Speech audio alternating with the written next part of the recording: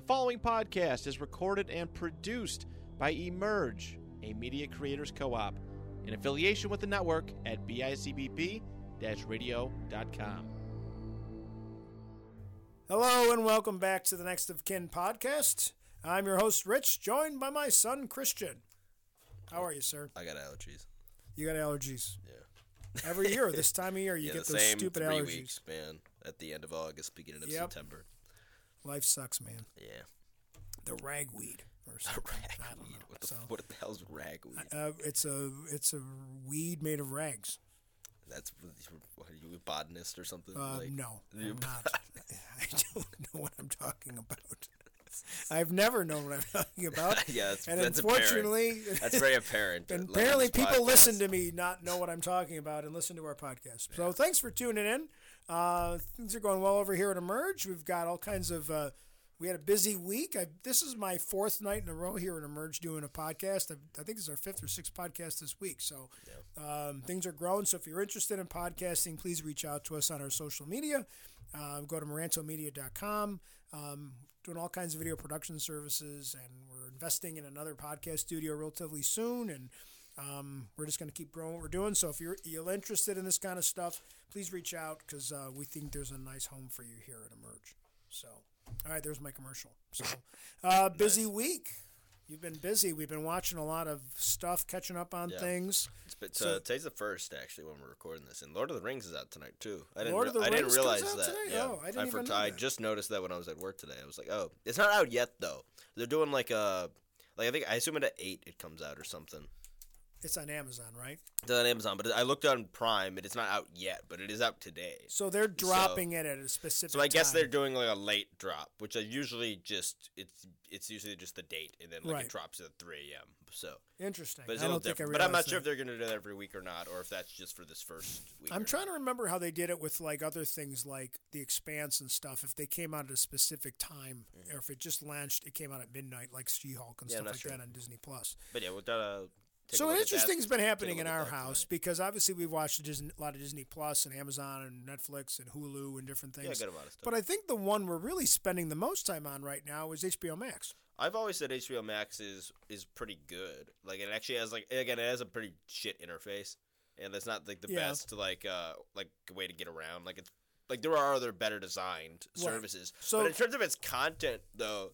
It has a pretty pound for pound. I think it's gonna get ruined though by this new merger thing and all the behind but the at the scenes moment stuff and up until now, about. When you think of shows that have been on HBO and now HBO Max, I think we've talked about this before. I said we definitely they have the luck. It's almost like a luxury content. They don't which is try the to HBO do stuff though. Right. And then there's almost a pretty decent amount of Warner Brothers movies, which again Warner Brothers has a lot of access. Yeah. They get stuff on HBO Max pretty. Like newer movies from the theater pretty quick, right? As well, and then that's on top of a pretty decent cartoon because they have Cartoon Network stuff. Well, that was kind of what I was saying. Of pretty niche. Well, but think about what they have access cartoons. to. I mean, obviously you can just watch you can watch any of the it's not the deepest service. There's services with a lot more content on it. No, but if you think about what they have access to, just think of Space Jam, for example, and look at all those characters that are at the end of Space Jam. So they've got all the Scooby-Doo stuff, they got all the Bugs Bunny stuff, they got all the DC stuff.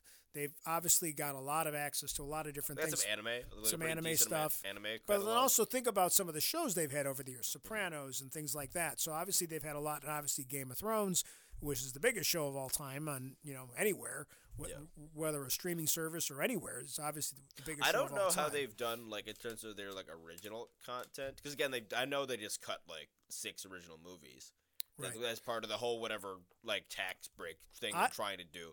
But you talking about Warner Brothers? You talking about HBO? I'm talking about HBO because again I haven't really gone.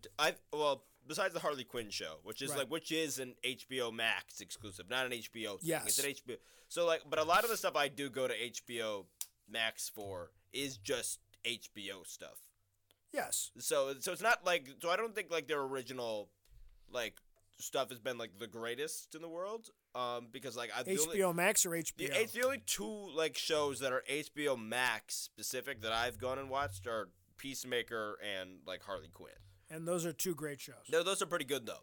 But I just can't think of like on the top of my head like other shows that they have. Right. And not that I need to go and watch every show or that every show needs to speak to me, but I just can't think of other like popular stuff. Well, I know if you like think about, I know like if, Titans. If you and think stuff about like what that they are- have, is they have the HBO stuff, Yeah. Max Originals they call it, DC, TCM, Adult Swim, and then Sesame Street. Although they're trying to move away from Sesame Street, it feels like. Yeah, they did some weird thing where they cut like a bunch of Sesame Street. I think we talked episodes, about that which last time. was a little weird, But either way, we're watching a lot of HBO Max. It was kind of funny. Yeah. So on Sunday night, we were getting ready to watch the second episode of House of the Dragon, and we had this funny situation is because Mrs. Morano doesn't really want to watch it because of all the nudity and all the terrible things that end up happening on the show. And she, of course, the running joke, and lots of people have this running joke about their wife or their mother always seems to walk in at the worst moments.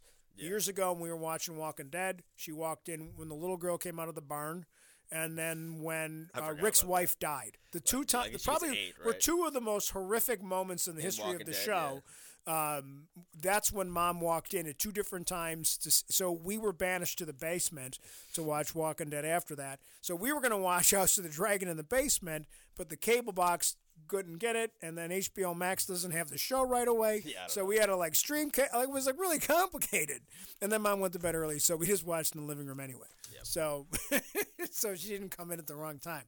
So, but either way, that goes back to your issue of like the app is kind of iffy at times. But yeah, it's weird, but we are watching some good stuff in HBO. So let's get right into it. So let's talk about, first of all, I mentioned last week You can about get right Harley down. Quinn. Yeah. Harley Quinn is just great. yeah, the writing on Harley Quinn is no right being. Again, it's not always. Again, like the story's not always like the most like.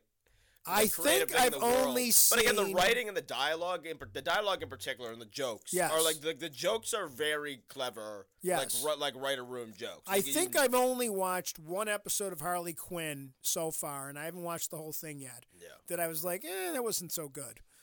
Everything else has been hilarious. Yeah, it's pretty. I- It's really well done. Well, we were watching the newest episode today, Mm-hmm. and it was basically they had kidnapped Bruce Wayne, and then they used Professor Psycho or Dr. Psycho or Dr. whatever Psycho, I to think, go into his brain and like the whole thing. But it was so well done, and what I liked. First time they brought Psycho back this season too. Psycho was a bit more of a main character the last two seasons. I but he's love pretty funny. it's the tongue-in-cheekness of wink making fun of their own universe. Yeah. Like how dark Batman is, and Batman's almost buffoony at times. Like he's almost like kind of a clowny. This is a very It's not the most like competent Batman. Yes. Yeah, it's kind of funny Although that way. they fluctuate depending on their needs. It depends for the on the character, needs, so right? But it was interesting, like It's kind of not they. a very serious Well, continuity. they made a lot of fun references with this Batman in this episode that were very similar to like a Michael Keaton Batman. They used the score from the original Batman from the 1990 or whatever that was, and then even references to the Penguin and the Rockets and stuff. So there was a lot of like stuff in it that was kind of very. Like they kind of have fun with which Batman they're kind of poking fun at, and the way they mix Bane. Or But even, like, this was a great or even, episode. like last episode with Joker, like they Yeah. had the stupid little like campaign song or whatever he Right. had, and in part of his campaign song was just references to all the live action versions of the character and Right. stuff. So And then even like the parade was right out of Batman. Yeah, Batman exactly, 2 with like when yeah, that episode was all You know, like when the Joker Yeah. was having they kind of stole from the Penguin because the Penguin that ran episode for was mayor. almost entirely Easter Yeah, eggs. even actually, though it when was you the look at it. Joker, they stole from the concept that the Penguin ran for mayor in Batman 2. Yeah, and either way, like just having like the Joker be like a socialist, is Right. it's just to make people Yeah, mad. Like, I am a socialist. It was. It's I really, am really a good. socialist. Yeah, that's pretty cool. Like, yeah, But no, yeah, if definitely. you haven't watched that show, like I always encourage people to give it a try because you might be surprised. Like cartoons aren't for everyone, and even like adult cartoon. It reminds me of Archer in a sense. It's a great mix of like an Archer and a Rick and Morty. I think those are probably between the But two. probably you're right. Yeah. I think it's more like Archer. I think the dialogue style reminds me of Archer very much, where Yeah. it's just very quippy, and then like a lot of like characters getting sidetracked by their own like Well, imagination the- and like the their Bane- own stupid thoughts. The Bane is so wrapped up in the Bane fact is such a simple bit, like the of Bane just- bit is so good, but it comes back all the time. Is that he's mad at Harley Quinn because she didn't marry. No, there was a Poison Ivy last. Was season. supposed to marry- Spoilers, by yeah. the way, is was supposed to marry like Kite Man, and instead, last in season 2 they have like a kind of like a love triangle thing with Harley and Right. which is from the comics as well. But So- Bane so is now obsessed yeah, so- because he gave them a pasta maker, and they didn't get married. and they didn't get married, and he wants the pasta maker back. Which again, the And he's like, wedding got raided by the damn cops. So it's, I'm they so don't mad have about it. my Like, pasta maker, and he like calls into like a Frasier type Yeah. show, which was Dr. Psycho, and they did a nice Frasier bit, which was pretty funny. Yeah. And it's just like that, but it's a little running joke about the stupid pasta maker, but they don't let it go. Like it's just he's obsessed Yeah. with it. Or even just maybe I shouldn't be so obsessed with the pasta maker. Or even just like the iterations of the character, Yep. because basically no character is basically like the serious. I think No. Poison Ivy's pretty close to like maybe some versions And of the character. Joker somewhat too. The Although Joker not is- anymore because now Although he's not like anymore. suburban. The first he's a season suburban Joker is husband. like pretty similar, Yeah. I guess. Although it's a bit more like camp and a bit more like yeah. like behind the scenes humory type stuff. Right. Because it's meta humor. A lot of it, like making fun of the Sure. like of themselves Right. and like the universe around them. Yeah, definitely. But Harley- it's so good, yeah. and so watch it. I mean, Again, it's basically like Quinn's like very similar to like even like say like she's in many a main, ways. but again she's emancipated from Yes. from the Joker though, so it's like very Quinn we don't see too often. She's like, probably the character that, like you said, that's close to her actual character. Yeah. And in many ways, she's kind of the straight man for everything that's going on. kind of around because her. you think of like you think of like even her crew like in the big like the is like Clayface, who's nothing like any version of Oh, the he's character, terrible. and he's like an actor. Yeah. You have like Well, he wants to be an you have actor. King Shark, who's not like Yeah. like if you think of King Shark and like the Suicide Squad, it's like Right. the opposite Yeah. version. Like it's like the same look, but he's smart and he can Right. talk like well. And he- Well, and Bane is like a mixture of different. and Bane's like Banes. not really like a in the crew. He's or got the anything. Tom Hardy voice. But yeah, but they he's do kind that. of a They do the clown. stupid Tom Hardy voice, Yeah. but they still put him in the big bulky like Yeah. Yeah. Mexican like wrestling Right. like style like It's costume just great. So, yeah, with like the big tubes. it's and not like stuff. we have to review the show or the episode. We just kind of suggest that you watch it because I think it's just a smart, Yeah. funny. Although we were watching that one episode and then Mom came in, we had to turn off that one episode because it was completely Or inappropriate. even like I think it's like It was- this like, might it be was like a little- the it was first a or little second creepy to episode of the watch. show. This Yeah. might be literally like the Dr. Psycho, that character. Like within like the first 2 episodes, that character like joins Harley Quinn's crew because he gets kicked out of the Legion of Doom for calling like Wonder Woman like the C word during like a fight. Yeah. Like like that's like within the first 2 episodes of the show. Right. Like so the Legion of Doom says like we're evil, but we're not that bad. We're not that bad. So, Yeah. like, We want to destroy the planet, but and I'm pretty sure Giancarlo Esposito like voices Lex Luthor actually, and he's like, think- it's yeah, I like think we he in the does. Legion of Doom do not Yeah. condone. I like that It's James like- Gunn plays himself on the show. Yeah, for an And episode or yeah, two, They, yeah. like, they had what's his face? It played himself. I just like the way they do it, and it's just it's a good Clayface is show. like literally impersonating like a So, real actor now. Also, like, moving on, I think we got enough with Harley. Yeah, we got let's enough move now. on. So the other thing Go we give it a wanted that watch. you finally watched, and we're never going to get your brother to watch, is you finally watched Peacemaker. I thought Peacemaker was pretty good. I enjoyed it. I'm easily entertained by silly stuff, so I just loved Peacemaker. I thought it was great. I thought that the way they developed it. It's the same style as like as the Suicide Squad. Like it Yes. gives off that vibe the entire time. Oh, for sure. essentially. I mean, obviously the show's been out, so we don't have to worry about spoilers. But Yeah. they It's been did out a for a great while, job with the characters, like bringing obviously his character back from the Suicide Squad, as well as two of the characters that kind of knocked out Mr. Waller. The background characters. The kind of because the one girl ends up the one who knocked Waller out. But they end up being more you know. interesting than you think they will be. So they get punished and they have to go join kind of the this one other girl is team. a Waller's daughter, Yeah. who's like kind of like Waller's taking advantage of it, like when she's fallen on hard times to get her Right. back into like her Right. industry. But I mean, they got he's look got at- an eagle. Yeah, they got the best friend's the best Eagly. character. Eagly is great. Like Eagly is Yeah. like you named your eagle Eagly, Yeah. and The when best they fr- finally use Eagle, it's hilarious because he's vicious. When Eagle actually starts killing people, it's awesome. Yeah, Vigilante is really good. Vigilante is, He's just a psycho. He's just He just a is- straight up yes. psychopath. Yeah. Like he's in the. but the non and sequitur his humor. his suitors are like apparently like super comic accurate as well, which Yeah. is like everyone. And he's hated that- almost always because in the everyone suit. hated that in Vigilante was also in the stupid Arrowverse, and he Right. was he had one of those awful suits that. Oh, okay. But his personality is entirely made up by James Gunn Okay. for this one, from what I've seen, and it's And he's just this weird, kind of weird. He thinks he's like he's like Peacemaker's best he's friend. obviously like a bit Yeah. like mentally Yeah, like challenged. challenged just slightly. But his non sequitur humor, the way it like kind of lines up with, like, although his intelligence level does fluctuate depending on the needs of like the scene. So I will say it's not consistent, but it is funny more often than it's not. But you got Liquid Metal Man from T2 playing like a Ku Klux Klan like racist dude. Yeah, that guy was good. That guy played a really good villain, or like and the way they create the villain. Background for Peacemaker with with and John Cena's not like the best actor in Roman Reigns, but he puts in a competent, at some points, emotional performance. Like enough. And it is way better than anything he's ever done. He doesn't have to do a lot of heavy lifting as the character either. Although I have seen John Cena do well comedic before in a few things. Like there are a few things that he's pretty funny. No, he has pretty decent. I forget exactly the one movie I've seen him in, but he was funny in some comedies. Right. I would say the things that he's done better in thus far. Because again, a performance like Fast and Furious, the last one he was in, got fucking like just terrible. Murder me, just like stab me in the chest. Because he's playing to play it serious, and he's better playing comedic buffoony version of himself than playing a serious version, a tough guy version of himself. But he did the little bits of especially like the father relationship, that stuff in particular, he handles well. But that's also good directing and well written. His relationship with the guy with the beard, just the different characters that And the funny thing about it is another damn kaiju at the end. Another one, and then the big thing, and then even like most people probably have seen it. I don't want to spoil like the last scene, but there's some great cameos at the end. Yeah. But it was funny. There's an episode where you said you saw something in the news or something on the show, and you're like, "Is he going to have to fight that?" And I'm like, "No, it's way too obvious. He's not going to fight that." And then you lied to me. You told me that it was gonna, So,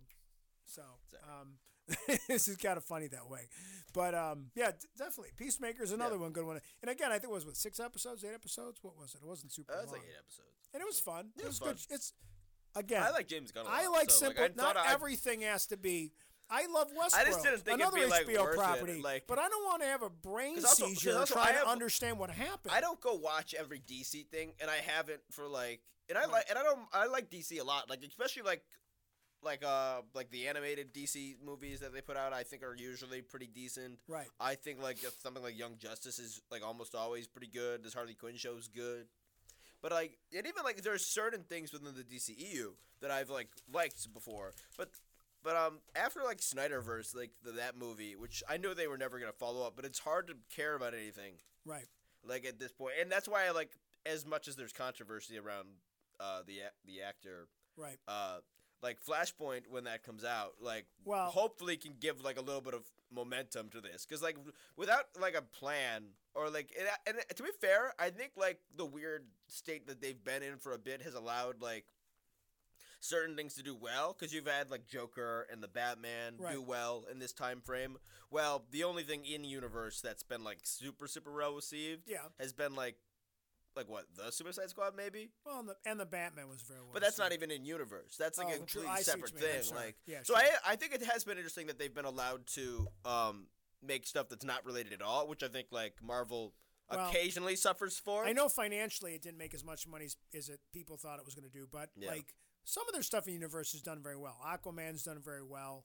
Now but I just want some focus now. I feel slightly bad for DC because they had a problem with casting, obviously, with Aquaman, not the actor, but the other character. Well, it's just wild that we're like 6 years into this. And now they got another problem with the Flash actor. Well, it's just weird that we were like this many years into this universe, and we have like, there's like 6 heroes, and half of the actors aren't returning. Yeah, so here's a funny thing that you said. And you said something like, I'm hoping that Flashpoint will set up the DC universe. And here's... It's got to reset things. We need a news point. Here's my point, though. I think that DC's biggest problem was this terrible plan for universe, world building anyway. Yeah. So I just want Flashpoint to be good.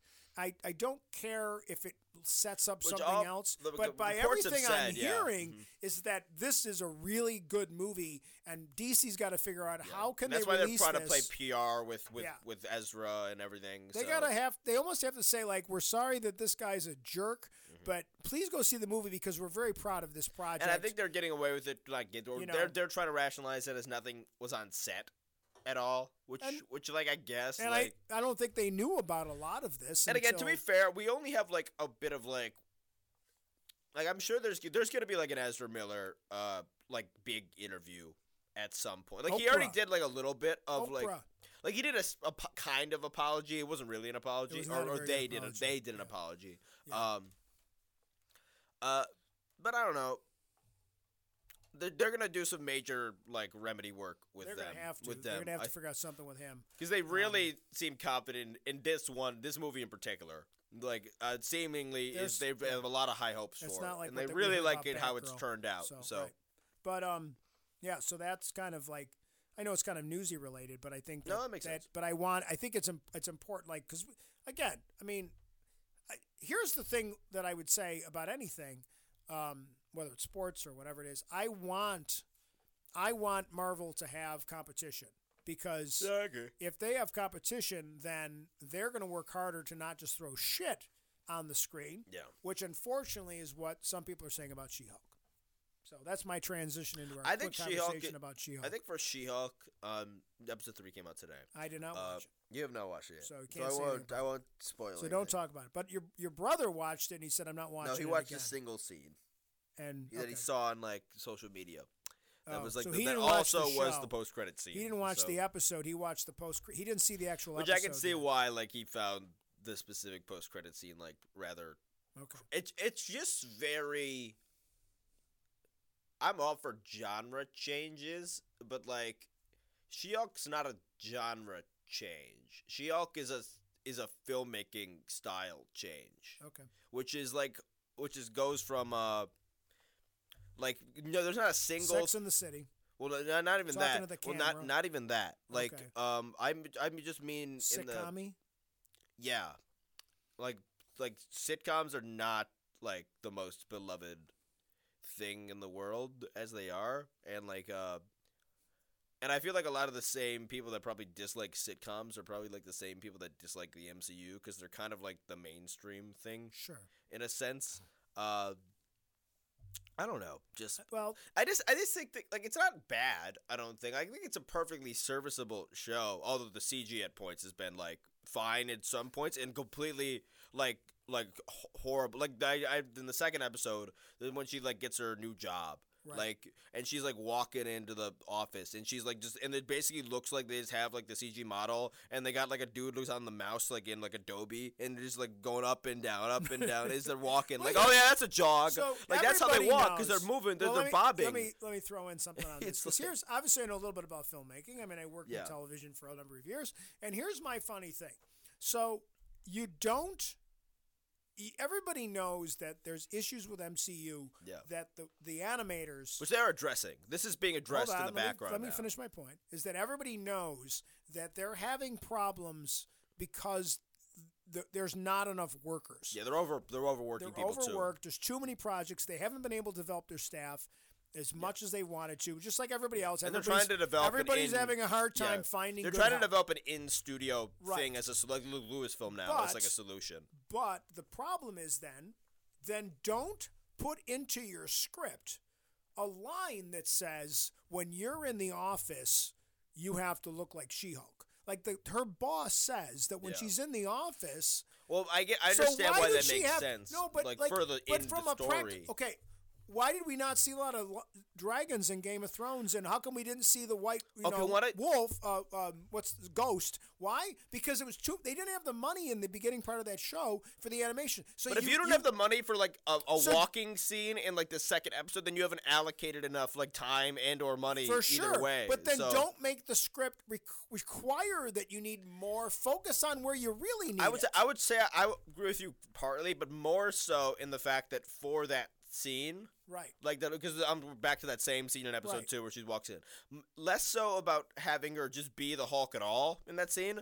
I think what's worse is having her break the fourth wall in that scene. Also, on top of the scene where people can hear. Why have you decided that like this is the scene where you've decided to down tools your CGI? Right. because literally the one scene in the episode where she talks directly to the camera for a 10-second period. Right. Like, so why is that the moment you've decided to not do as well, right, or put as less money into the moment where there's more attention being put on her, right, which when she's awkwardly, because again the fourth wall breaks don't work with the flow of the episodes at all either, if I'm being honest. I don't disagree with you on that. I'll be honest, I like the concept of breaking the fourth wall. No, in Deadpool works great. I've always liked it in Deadpool. And I just don't think... It's a different style. I think they almost tried to depart. It's too meta. They tried to depart from the style, and it's supposed to be very, like, Carrie from Sex and the City. Which is almost cringy. What they should have just done is they should have just done it as the narrator and not done it as fourth wall breaking. Because what they ended up doing a lot in Sex and the City, and not that I watched a lot of it, but most of the time it was Carrie's narration where she was writing. And I think, like, if you think of, like, How I Met Your Mother, like, what they should have done is where, like, he never talked to the camera, but it was always him talking. And there was like a narration that kind of went. They would have been better off just doing it as a narration and not doing it this way. And I understand that they wanted to stay like and I think I said this last week, like faithful to that character and to their history. But like I think fourth wall breaks are typically bad anyway. Like I think there's very specific content. Like what is it like? What's the one like? Ferris Bueller's Day Off. That's the movie I'm thinking of. But again, it's a weird, charming, like almost awkwardness to it. So there's of the genius, context there. But again, go back to Deadpool. Yeah. The genius of Deadpool breaking the fourth wall in that film. The director totally said, "I'm ripping off how they do it in Ferris Bueller's Day Off." To the point that, remember, the post-credit scene is at the literally end of the Deadpool scene, is the same hallway. He's wearing essentially the same it's robe. He's like, go home. Why are you still here? It's over. So because again, Deadpool can get away with it because Deadpool acknowledges that he's in a movie. And I think I think there's something inherently. Well, She-Hulk's not acknowledging she's in a movie. She does in this episode. Oh, she does. But it's out of place though. It doesn't make sense. Right. Like then I better wait. I guess we should. And also it changes depending on like what the context is. So like in the first episode, she breaks the fourth wall, and Bruce hears her. Yeah, that's and in the second, and again, I'm a continuity guy, especially for the MCU, which I think I think this phase has been like the worst thing for the continuity of the MCU thus far. Sure, like it's been so mishandled. Oh, for sure. Like compared to like the care that seemingly went into a lot of like the previous three phases. Yep. But I think that there's something cringy about fourth wall breaks kind of as well. It's not a good style anymore. No, it's very dated as it is, but Deadpool gets away with it because it's a bit crude, and it's like it recognizes like that it is like I'm rambling here, but well, it's funny because like do you understand what I'm trying to say? The first time I ever remember seeing something from breaking the fourth wall is a play which turned into a movie too called Our Town, and the stage manager breaks the fourth wall. Yeah. And it's the first thing I ever remember as like a teenager watching and then Ferris Bueller came out before that.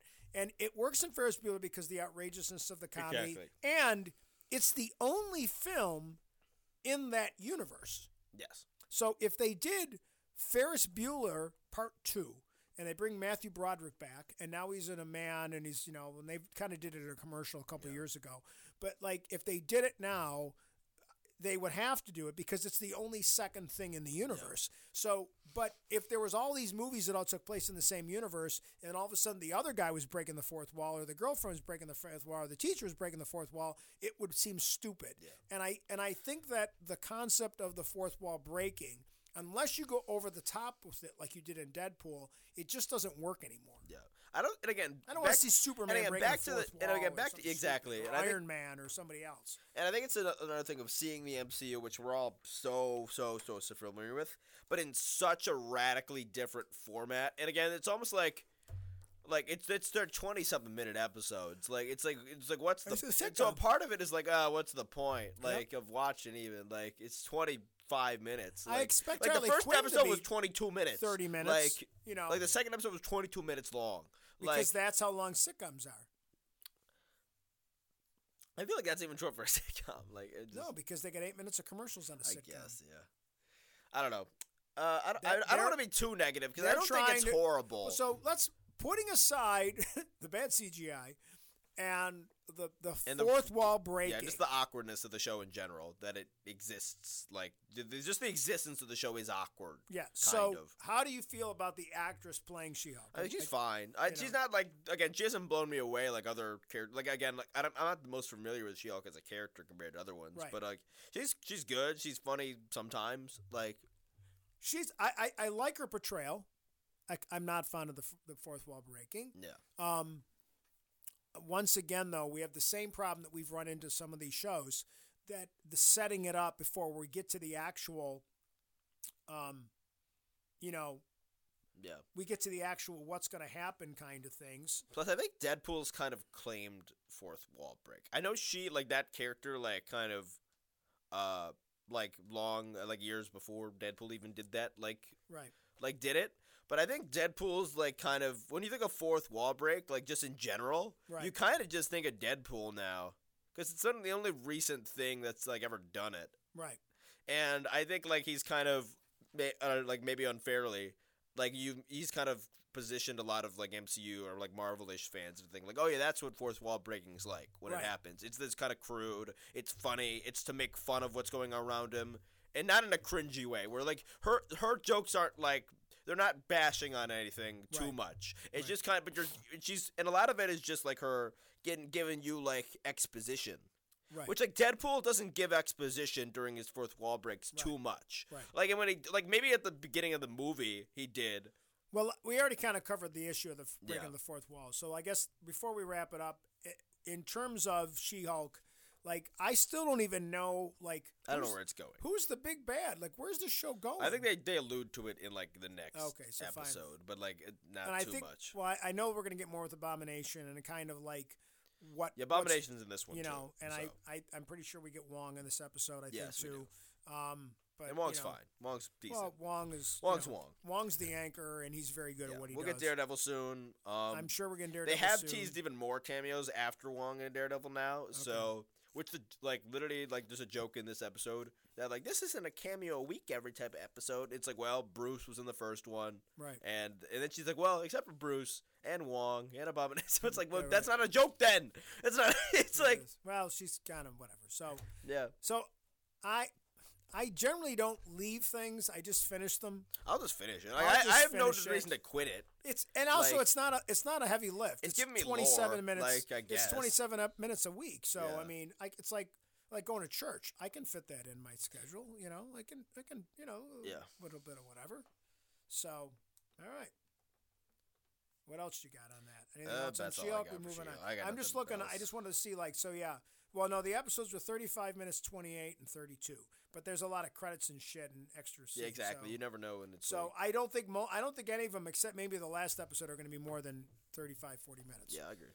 Unless they have something that they're going to do the whole thing where they evolve out into something else. Yeah. So. All right. House of the Dragon time, right? So what show's that? Shut up, man. All right. So we're going to be talking about House of the Dragon now, which episode 2. Man. What's it called? The Rogue Prince. The Rogue Prince. Which, let me just say, this episode's better than even the first one is. Oh, without a doubt.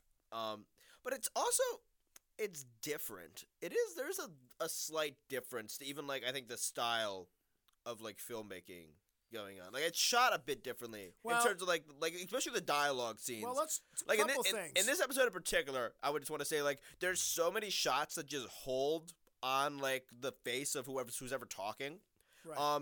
But not like these quick shots. Like, they really just, like, leaves you with the actor and really highlights what the actors do, especially with, like, Rhaenyra's character. They, like, very much, like, just focus, like, right on, like, the face and really let the actor like, their performance what they're feeling show. Like, even yes, I definitely like. Obviously, it's the same. A lot of the crew and staff is similar to the original show. It's very, very similar if you look into it. There definitely is a step up in terms of the film production quality. That too as well. So there's more money than even season 8 so was. they spent a lot of money. They spent a lot of money on it, so they have better equipment. Obviously, even you mentioned the big production wall, the video production wall that they're using. Yeah. So they're going to be able to do more with sets. Even when they were at Dragonstone. In this episode from Sunday. Well, that was on the volume, which was interesting. It's really but like it's really it good. looks better. Not that there was anything wrong with the Dragonstone before. It's a bit more fantasy-esque. Yes, they're trying to give it more of a. It was eerier. To be fair, that's something they killed off. Which is like Game of Thrones, as it was supposed to go on, was supposed to get just more and more magic-y, more and more fantasy, and because they wanted to kill it, and because the D&D wanted to kill it, right? They just kind of like really scaled back like the amount of magic that was supposed to be present. Well, and like even like the fantasy elements, they were scaled back. It certainly wasn't. And they had a shitload of money by the end too. So where this is a more fantasy from the production standpoint, this is a more fantasy-esque era. This is like at a high point of the Targaryen dynasty. Well, so you have a lot of dragons. Yeah. So the world itself is a bit more magical. It's like, at already this point. more magical, just in its nature. And even like I think like specifically the scenes that are shot like in the Red Keep, like in the palace or whatever. Right. Like those scenes are almost like really regal. Yep. Like in the way they're shot, and like the dialogue is even more like upscale, for sure. Like because again these are like characters that are like 100 years into a dynasty. Like they're very set. Like even Valyrian, like the language sounds different because again it's more closer to the. It's not a dead language anymore. What I really liked was, I mean, for 2 episodes in, I really have a great sense of all the characters and who they are and what they're about. One of the things I remember when, because Game of Thrones, when it came out, what was it, 10 years ago when it first came out? 2011. So when it first started getting a lot of traction, a lot of people weren't watching it, and then you'd be at work or you'd be somewhere, and hey, have you watched Game of Thrones? Well, season 3 at the end is when it really popped off. But a lot of people were like, but you got to get through the first season. It was like, what? But I think even that's going away because season 1 is now considered one of the best seasons of the show. But regardless, season 2 is the best. But I think I said this in the last episode. The advantage they have is they don't have to really build too much of the universe because it's already kind of set. No, they just have to highlight the subtle differences. Yes. So because again, this is 170 years before the events of the other one. Obviously, there's going to be societal differences. Very few people are coming into House of the Dragon and didn't watch Game of Thrones. I would agree with that. Yes. So they don't have to spend a lot of time explaining what Valyrian Steel King's Landing is. They don't have to say exactly. They don't have, where they had to do a lot of that in the whole first season. So it's not criticism of the show. Which that's been a bit more focused on the Targaryens themselves. It was very a lot of people, like even me, when my Tony and Stacy told me to watch Game of Thrones, and I watched the first couple episodes, and I'm like, okay, I'm a little bored. And it wasn't. There's not a lot going on in the first couple episodes. I mean, I really appreciate the first season, but I think it's better in hindsight. Maybe the first season, the first 2-3 episodes, you got to kind of like. Well, they got to set up a lot of lore. Where they don't have to do this. So 2 episodes in, they're moving quick. I will say. Oh my God, they're already doing this. That brings us to a good point. The pacing of this, like from season 1 for example, from let's episode, talk about the king. Real quick, from episode 1 to episode 2, we've gone 6 months. Yeah. And it doesn't feel that we're going too quick though. Right. Which again, one of the massive problems with 7 and 8, of Game of Thrones, is it moves so quick. Yeah. And again, for instance, Theon gets tortured for an entire season. Yes. In Game of Thrones season 3, and Night King in The Long Night lasts 3 episodes. Right. So it's very clear. But at this point, I think we understand that kind of I have to that we're say, skipping through a lot of real backstory that'll set the seeds for a larger story one character later in particular that I think they've done an incredible job with is is King Viserys himself. Yes, he's a very interesting character because you don't really like him, but you don't hate him either. You kind of feel bad for him. In a sense, yeah. He doesn't really want to be king. He doesn't really want to be king. He kind of understands that it's his responsibility. He's not good at it. No, he doesn't really. He doesn't make hard choices. He's too easily manipulated, but at the same by time, everyone around him. In this second episode, you just feel bad for him. Like it's such an off. He knows his responsibility, like but at the same time, like he's still trying to hold on. Like he loves his wife. You know that he had to make the worst decision ever. Yeah. That's a terrible decision to make, and he made it. So he's living with the mistakes of that. He made his wife suffer, yes. essentially, like even more so than she was already suffering. Yes. So and then even like he screwed up his relationship with his daughter, but he's trying to do the best he can to fix it. Mm-hmm. But then the other thing he's just not intelligent. The expectation that he's supposed to marry again, and the choices that he's given is just ridiculous, and he knows it's completely wrong, and he just can't do it. Let's bring attention to that. Like that moment is like, because again, like Game of Thrones very much is about like showing you like stark realism. Yes. Of like, because again, fantasy is inspired by the Middle Ages, and like, and so this is just like stark like realism to like the feudal system and like how especially it is to like even like Cersei as a character. And like is a lot, we're getting a lot of like the elements of like Cersei's story, sure. but they're very important to like basically the fabric of the show. So like Cersei's thing was she's one of the most privileged people in the kingdoms. Like she was Tywin Lannister's daughter. She's the queen when she was 19 years old. But also we see like moments that like she's also like not like the woman in a feudal system.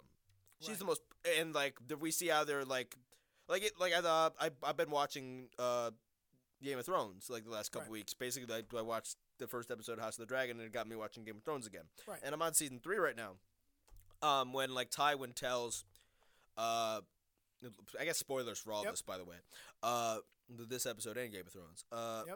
Tywin tells like Cersei, like, oh yeah, you're gonna have to marry again. And it literally says the words to her like, you're still fertile. It's like you're gonna need to marry again and breed. And it's like, yeah, that's the way that men like their fathers own their daughters in this period. Right. And then until the husband does, like, and then the husband will then own the child of that woman, and like, so it's supposed to be, they're really leaning into the kind of the dystopianness of like of it, because it feels pretty dystopian, like compared to like, I don't know if that's the right word or not, but it feels like it's so like shocking, and especially like I guess like they have Sansa, like in like who's again like marries Tyrion when she's like 14, but like Tyrion like is disgusted by it the entire time. It's not as shocking because we've seen Sansa when she's older from the point we first got her, so it's not nearly as shocking. Like we get introduced essentially to this 12-year-old character, like in the context of like, yeah, this is the girl that like the king is gonna have to marry for this alliance, and she's 12 and he's like 40, they purposely went out of their way to cast a young small actress too. Like they did a she looks way job. younger than 12. She's tiny. She looks like she's in like second grade. I think that's an important character going forward too. No, but at the same time, I think they did a great job to really accent or accentuate that no-win situation. And to be fair, he's not into it. Like, no, Viserys is not into it at all. Even the one like, oh, you don't have to have sex with her until she's 14, though. Yeah, that line is like, oh, yeah, until you're 14. I'm like, God.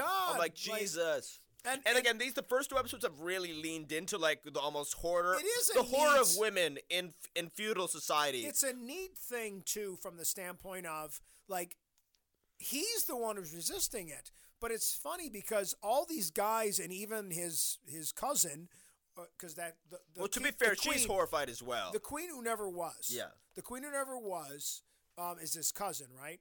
Yes, his cousin. So, who's the actual daughter of Jaehaerys. But she's pushing her daughter because she's doing it for power herself. Well, I think it's more. It seems to be more the. She's doing it too, though. She's doing it too, and she even says. But it bothers her, she though. Even she says, like, she says to her, she says I to understand the king's the order daughter, of things. Yeah. You should you don't get like she's kind of grizzled, and she's willing to accept it. Where it's just. Well, they passed over her. Yes. She was clearly, and I think but because they passed over, she's willing to sell out her own. And I think the context is like she's kind of viewed as because even the thing like the queen that never was, like that almost like indicates that she could have been queen. Like she had the fortitude to be like maybe a ruling queen, and like everyone kind of maybe even realized that like she was a much stronger individual than, like, say, Viserys, who when you in that prequel scene, Right. Viserys does not look thrilled that he's been selected. Like, it's very No. much that, like, he's been kept to keep the order of things, and now the order he's weak, and now look, his weakness is a threat to this family. Right. And if anything, like, because all the lords got to choose, essentially, they might have even picked the weaker person on purpose. Like, if they're sick of Targaryen rule, you know what I mean? Like, yeah, I mean, let's be honest. there's still dragons and stuff. They but certainly were never going to give. They weren't going to give the Yeah. chair to his brother. Yeah. Because you're not going to go. You're always going to go with the order of things, and the oldest son was going to get it. So it was going to be really came down to who was going to get it, and they weren't going to give it to a woman. So him just happened to be the oldest male. Yeah. Was ended up getting. Rhaenyra's really good in this episode. She really is. Rhaenyra, you really grow to like a lot in this episode, especially What? let's go to the see big- some let's go to the- growth for her. that too. Like in that one scene where she has an idea, whether it's good or not. Like She's already a very different character than what she was in season 1, in episode 1. She She's sees already her role. evolved over the She's 6 accepted months. the role that she has to play based on that conversation that she had with She's her father. matured very clearly. Yes, she since kind of knows she she's been has named, to. Yeah. And she even lets her father off the hook. Mm-hmm. She says to her father, I know you have to marry again, and I know it's not going to be a reflection on how much you loved mother. Oh yeah, exactly. Even Otto, then she's got a Otto, fist at the Otto end. Hightower, like he's very, very, very conniving in this Oh, one. yeah. So like he's not even. He's in our the new first one. He's he's a our bit new more little subtle. finger. He's a the bit, new yeah, little exactly. finger. He's Hello, Sansa. He's slightly more Yeah. subtle in the first one. Yeah. This one, not at all. Yeah, This that's one is how- just like. yeah. He's like, well, if I were you, I would Yeah. do this. And then you know? we get to the guy who's the episode's titled after, the Rogue Prince. Oh, Matt Smith steals the show when he walks In on one screen. scene. He's only in the single. One- He's in 2 one- scenes. He's in, well, yeah, right, but and like in that scene, like and like, he just has it for attention. He doesn't have a kid. He's not getting married. Like any it was all bullshit. yeah, he just wants his brother's attention. Like, Yeah, he just wanted to mess with him. but also like we get even more of like the. Where like that's a big moment. It's in defiance of his king. He calls himself the heir to the throne. But at that moment, like Rhaenyra goes there. Rhaenyra shows up with her dragon, like when she's not supposed to as well, which is like Daenerys' behavior. which is a pretty cool leadership. No, thing. that's very it's very cool. And Otto's not happy for her to be there. And oh yeah, Sir Kristen Cole's on the Kingsguard now, so that's Yep. another. That was oh yeah, that whole scene where she That picked pushes him. forward whatever that narrative And it is was a as cool well. way that she took her father gave her the ability to pick the leader of the Kingsguard. And she sniffed out the and only she- one with combat experience, She- like she real wanted- combat. Yeah, like, she didn't want like a politician. She wanted somebody. she didn't want a political pick. She She wanted wanted- like an yeah. actual warrior to defend Yeah. herself. Because I think that she's like her, Yeah. like his, or basically her personal. Now I think because her personal got elevated to Lord So, Commander. I think. Of the What do you Kingsguard. think of the kind of the looming crisis? I of think the- they're showing that like that the battle lines in this episode of the battle lines have already been Not drawn. within the family. I'm talking about the other threat. The crab feeder thing. That character looks creepy as hell, by the way. I think. Well, basically, let's talk about basic. Well, let's see. Daemon does not call Rhaenyra's bluff because Rhaenyra just said, like, look, like I'm the heir now. I've been named it. So if you want to be it, you have to kill me. And like, he obviously still does care for both his brother and Rhaenyra. He does. Even like there's a point when him and Corlys, because Corlys obviously, we'll get to this in a bit, but Corlys's proposal for his daughter to marry the king doesn't get selected, and another proposal is selected instead. Right. And he's very Which unhappy everybody about saw that. coming. Yeah, and we get and he has this great monologue where we get a lot of backstory about Corlys, and then it like pans over to like who he's talking to. He's talking to Daemon, and he's gonna get basically Daemon and his dragon to like kind of defy the king, along with his navy, which is the strongest in the kingdoms, and he's one of the richest houses at this point as well. And they're gonna go take these things called the Stepstones, which are basically an island chain that's in between Essos, or like the Asia type of continent that we've been in a lot in the original Game of Thrones, Right. and Westeros. Like there's these little islands between them, and like there's kind of a colony situation going on, and there's a lot of pirates and stuff that are being backed by like the free cities, like Essos type based stuff. But I think what that's getting set up is, well, do you want me to talk about trailers or no? Not really. Okay then. I know because I know a lot about Daemon's and that's character, why so I don't want to go too far. I don't into want it. you to. It's funny because you're coming in and having a little more background, where I'm just discovering it as it goes. Yeah. And what I love about it is even when, what's the other guy who showed up, the one who wants his daughter to get married? Otto. No, not Hightower. Otto. The other, the Hightower. No, not Or Hightower. Corlys Velaryon. So Corlys is. I love Corlys. He's He's super cool. freaking manipulative, and obviously we're gonna have. But some he's a cool bit more stuff with him. honest. But he's got. I mean, he wastes no time. He goes He's around he's his just back. blunt. He goes right to the brother right away. Yeah. And even the brother's kind of like, I'm not ready. I'm really not. He's still kind of, even though he's been passed over, and his brother, I think he still understands why his brother did it. Like, he doesn't see. Well, to be fair, I think there might be a sort of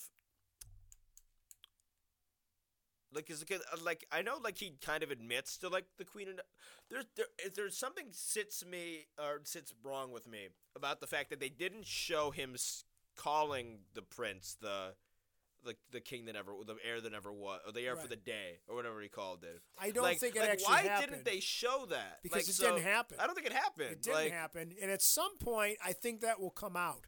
Mm-hmm.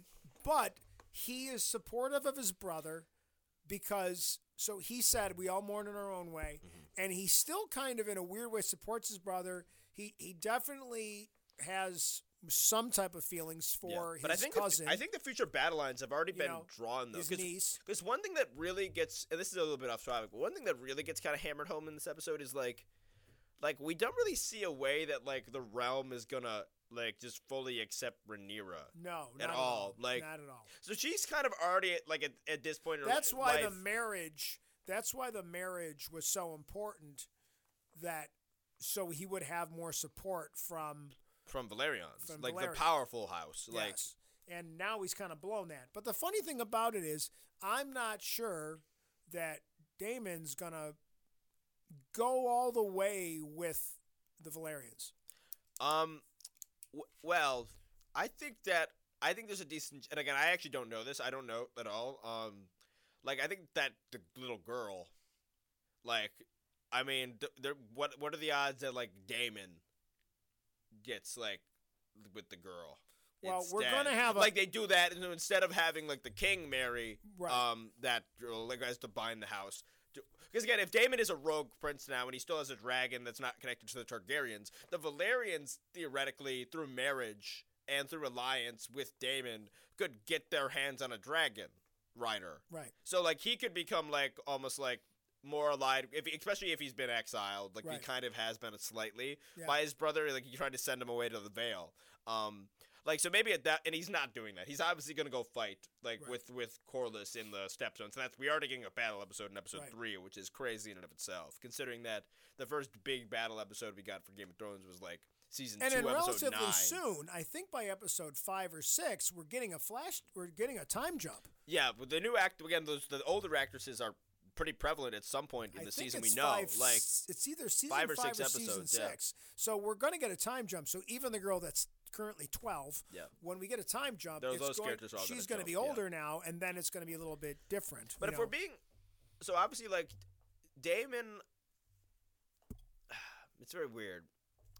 But I think we can already see the battle lines, though. Of, like, obviously Viserys is going to have, Viserys, if you don't know, for the first episode, like, Otto sends his daughter to, like, go kind of, like, almost not seduce Varys, but, like, kind of just be a shoulder herself. To cry on. Exactly. And ingratiate herself into his life. And Viserys has grown quite fond of her by this point in this episode. And, but again, like, she does a pretty good job. Like, she plays the game well, especially for her age. Because you remember, like, Sansa at, like, a very similar age. Wasn't good at all at, like, kind of manipulating or anything. No, she was very innocent. But, like, this girl is, like, despite the fact she's, like, literally tearing her fingernails apart from, like, the stress of it all and, like, the nervousness, she's, like, she's pretty good at manipulating him. Like, even, like, the specific word choice, like, later on, like, like, is pretty important. There's also a really cool, very, very good scene with Rhaenyra and, what's her name, and Alicent. Right. Like, and I think it's, like, the last really kind of nice scene between the two of them. Yeah, because now they're going to be kind of. Because they're going to be clearly she's clearly going to have a son. When he announces he's going to marry the other girl, that clearly is created some. Because Alicent is because again I think we very clearly have a Ned Stark type character with Viserys, especially because they've already did his disease thing. Right. Like even the cut that he did on his finger, like in the first episode, 6 months later, his finger's like literally decaying. Right. Essentially, well, they're going to have to cut it off soon. Right. So like he's not too long for this world realistically. It might be 10 years, and he might suffer further as it just goes along. Well, I think we're going to almost get like a Cornwall. What's his name? Like in I know what you mean. In Braveheart, where like he just gets older and sicker and weaker, and eventually they kind of take power from him. But again, I think we're pretty sure we're getting a Lannister type situation where like even though Joffrey, even though he was Cersei and Jaime's son, Joffrey was a Baratheon technically. Right. So it was like a Baratheon king or like a different king being backed by mainly the Lannisters. Right, because like, he's the closest thing they had. So this we're gonna have like a Targaryen son. Who is going to be backed by like the Hightowers, and then at that point, basically, especially because like we've already kind of positioned Daemon opposite the Hightowers, we've positioned Corlys opposite the Hightowers, so those two kind of already end up with the opposite thing. But also, if Rhaenyra is like going to be the person, who basically in this episode they make it clear that at least many of the other lords just see Rhaenyra as a way to just spurn or make Daemon step aside. So we didn't have to worry about him. Right. So she's basically just being used as a pawn, as like a stopgap until what's-her-name can have until Alicent can give him a son, and like he can try again. And then we can just pass over Rhaenyra, the girl, at that point, and then we can give it to the son. And at that point, if you're Rhaenyra, then we're like, okay, like I'm just going to like... Well, I guess this is obviously going to lead to conflict. It wouldn't be a show without it. So I think at a certain point, like, Rhaenyra just says, screw it, and I'm going to put the realm to the torch just to, like, out of spite. Like, along with the other people who have been spited. And, like, the people who have been spited this far are Rhaenyra, Daemon, the Valyrians. But so that could be a squad, like, going forward. That could be, like, we're going to get some of about. Definitely get some cool things. But I like what all of this that's going on, and I mentioned it about 5-10 minutes ago, but there's still this other threat with the crab feeder. I think that's to give Daemon. I think this is just to create a theater of war for Daemon to like kind of like prove himself strong almost. Right. To then become even more of a threat, like going forward. So I think this is for a proving ground, an early kind of a creepy threat that they're going to do well, but something that's probably not going to be long term, but maybe more of a season 1 type thing, just to fit with the ascension of Daemon. That's possible like, too, because the rogueness of Daemon. They also have to deal with these threats because that's something that's coming up in the politics of it. But I like the fact that I don't want. Because what does Viserys do if they go and win the war by themselves? Here's the funny thing about some of these like sci-fi fantasy type shows. I like when they do the political drama backstory of it. Yeah. But at the same time, I also want the big bad. I don't want it just to be about like breaking the wheel and the way kings would marry their cousins, and that's all fine, and I like that. But I also liked the concept of that overriding kind of bigger threat that was going on. And even though obviously Game of Thrones, they, with the walkers and everything was a different thing. Yeah. But I do like that there's also this kind of like, there's this civilization of stuff, and they've got an order, and they've got a way you have to marry, and blah, blah, blah, blah, blah. But meanwhile, you got this crab feeder creepy shit going on, which I like that, the fantasy and kind of the they need it unique because this is a peaceful, mostly peaceful time. Yes. So like you need a kind of contained, and that they almost don't even think of it as being that big of a deal right now. And I kind of like. Well, Viserys avoids anything that's not like positive because again, Viserys has the weight of also following a really good king who like literally oversaw 55 years. He was king for 55 years of peace. Right. So like Viserys is now like when he avoids those moments, it's almost like he's just trying to cling to like to something that he knows he's not strong enough to keep. Right. But he's trying like just by ignoring almost. And it almost reminds me of going back to the Star Wars universe where you kind of had like the Jedi Council, and they really didn't think anything was a threat to them. True. And I almost like I like that there's these. Well, there's definitely hubris going on in the small council chamber. And that humility that's going to definitely come to them all at some point in some capacity. And it's interesting. There's a lot of cool stuff going on. I'm kind of glad that I don't know too much about the background, that you have a little bit of background, but although I enjoy the background I have, but also it's not set in stone because of the style the book has been written in. Because as you even said, victory is, history is written by the victors, so it's not supposed to be exact. I'm only 2 episodes in, and I'm already aware of like at least 3 or 4 things that have been changed from the book. Yeah. Like, so in terms of like, because again, the way they've said it is that is an in-universe like textbook that is written by biased sources or incorrect sources. That's at some a great point. way to do it. And one of them's a jester. Like one of them's literally like but we're gonna meet. It's like a dwarf. I don't know if that's the word to use, but in universe they call him that. So like who's like a jester? Yeah, you're not. Hopefully you're not. I don't think you're offending anybody because I'm not sure what the word is. Off the top of my head, but nowadays it tends to be little people, things like that. Yeah. I don't. To be honest, it's one of those things that. It's no good. There's probably not a good term. I know Tyrion. Tyrion was. I thought of Tyrion. I was like, oh yeah, Tyrion called himself a dwarf like in the universe. Yeah. So I mean, you're not. Obviously, you're not trying to offend anyone. No, I know. Yeah. Anything else? I would think besides the fact that this shit is like really well shot. So now I got to figure out what I'm going to fit Lord of the Rings in. Yeah, I don't even know about that. Yeah. I don't even know what else. There's other stuff. I don't know if I'm supposed to watch like.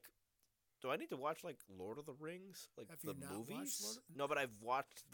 Do you have 9 hours? You know how I it is 9 hours. Do you have 9 You know hours? how I like view like. And then the 47 I approach things, and the 47, parts of The Hobbit that were unnecessary. Like literally, I literally liked Game of Thrones so much. I was like, all right, I'm gonna go look at the backstory for random stuff. Did someone say something? Who said the stupid thing about like not us? It wasn't even your brother. Someone made some stupid reference that the one dragon was comparing the one dragon to Smaug from The Hobbit. Wasn't somebody made some stupid comment about that the other day that like who would win Smaug or I think it was Yazi or something like that. It was like, no, get out of here. That's just stupid. But I'm not rewatching. I'm not rewatching Lord of the Rings because first of all, this all takes place. No, but I would say what is interesting. Let me just roll back slightly, and then you can go for Lord of the Rings. Sure. I don't have anything to say for that. The dragon egg that's in this episode. Yeah. That I don't know. Oh, you said. Oh, I have.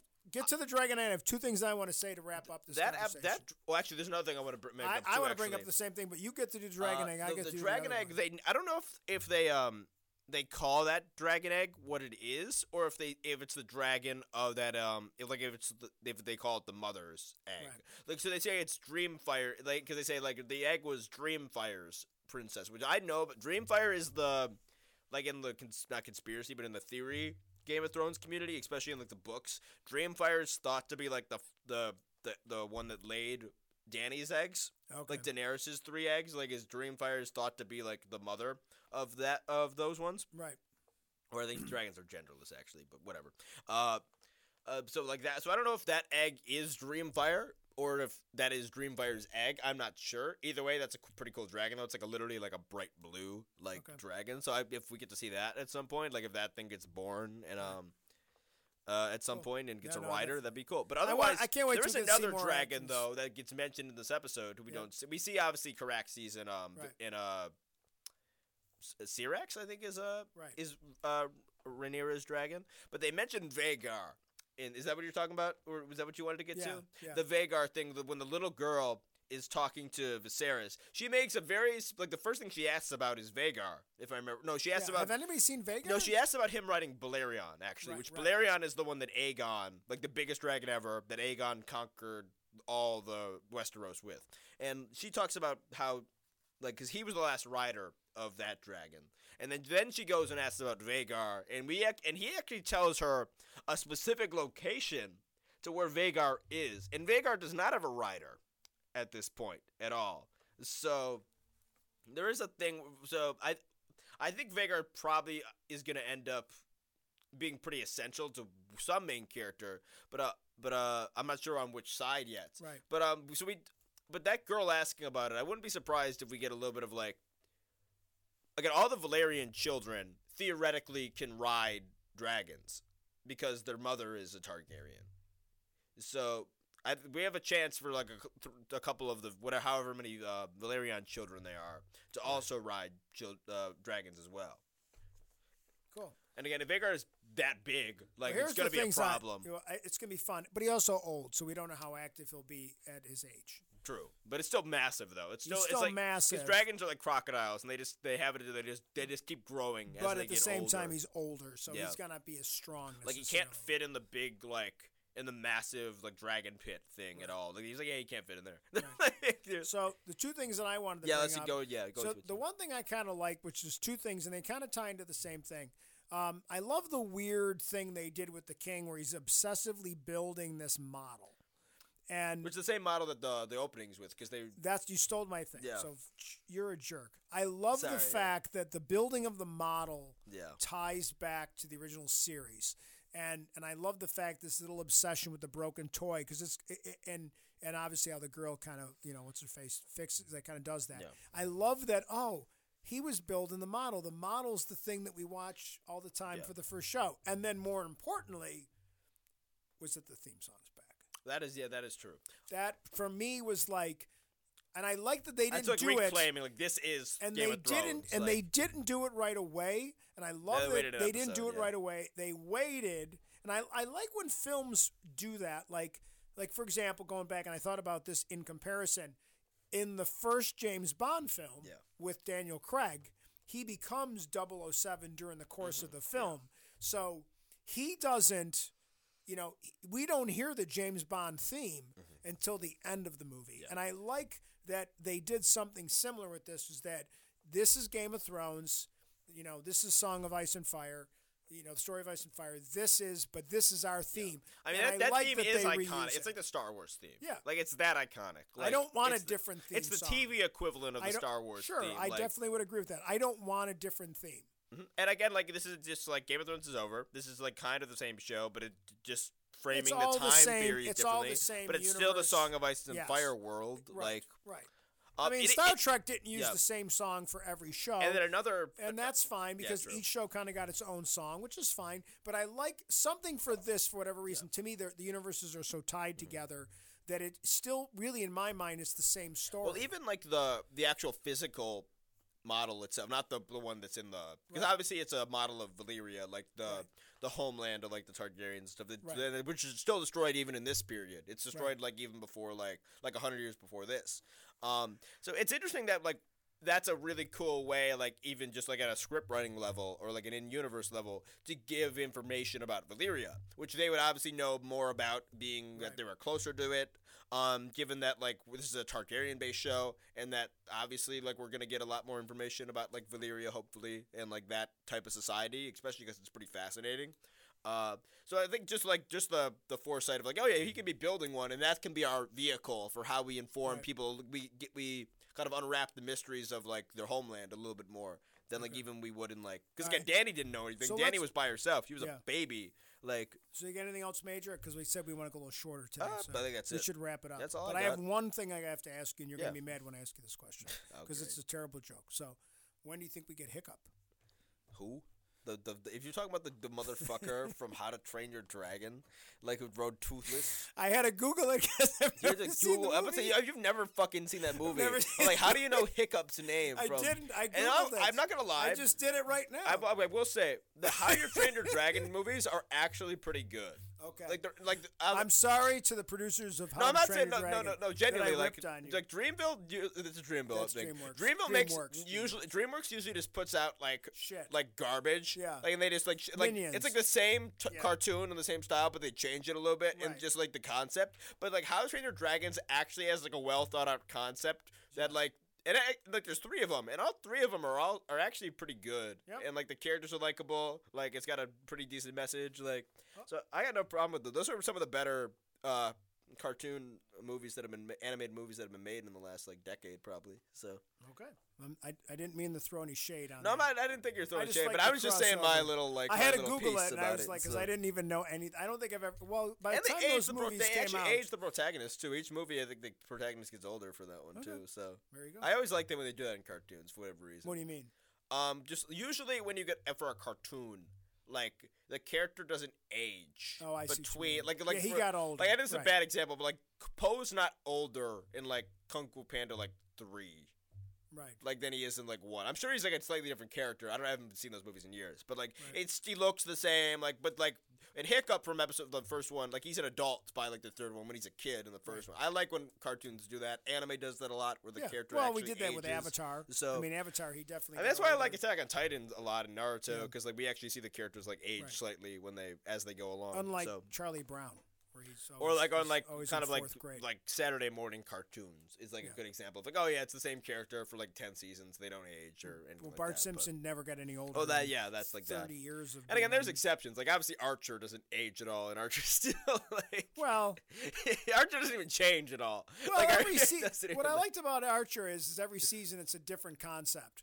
Well, and towards the newer ones, like when he was kicked out and he had to be like a private eye. It feels like they're they just used the Magnum PI now, theme for the season. I would just love that. I mean, I think that was the last time it was like original. I think the last 3 or 4. I haven't watched a lot of the more recent seasons. Yeah, I think I just saw that they got a new episode. Because I got sick of like it's on Hulu. Because again, at the end of that, and again, spoilers for Archer if you care about that. But at the end of season 6, which I think is like the PI season, like he dies or something, or he gets like goes into a coma, and then he's in a coma for like the next 4 seasons, and he's just dreaming a different dream for like it's like we get it. It's like go bring us back to the original concept. Sometimes which is like they run the out Office, of ideas, so. which is like The Office, but James Bond, which is like the original, like Archer. Sure. So all right, well, let's wrap it up. Yeah, I'm good. Again, we appreciate everybody for tuning in.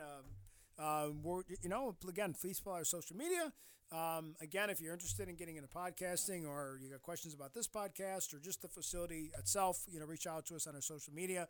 Again, thank you to Matt Johnson, BACBH Radio, for all the support that he gives us so that we can all do this. And so, keep podcasting and keep listening. We'll talk to you soon. Take care. Take care.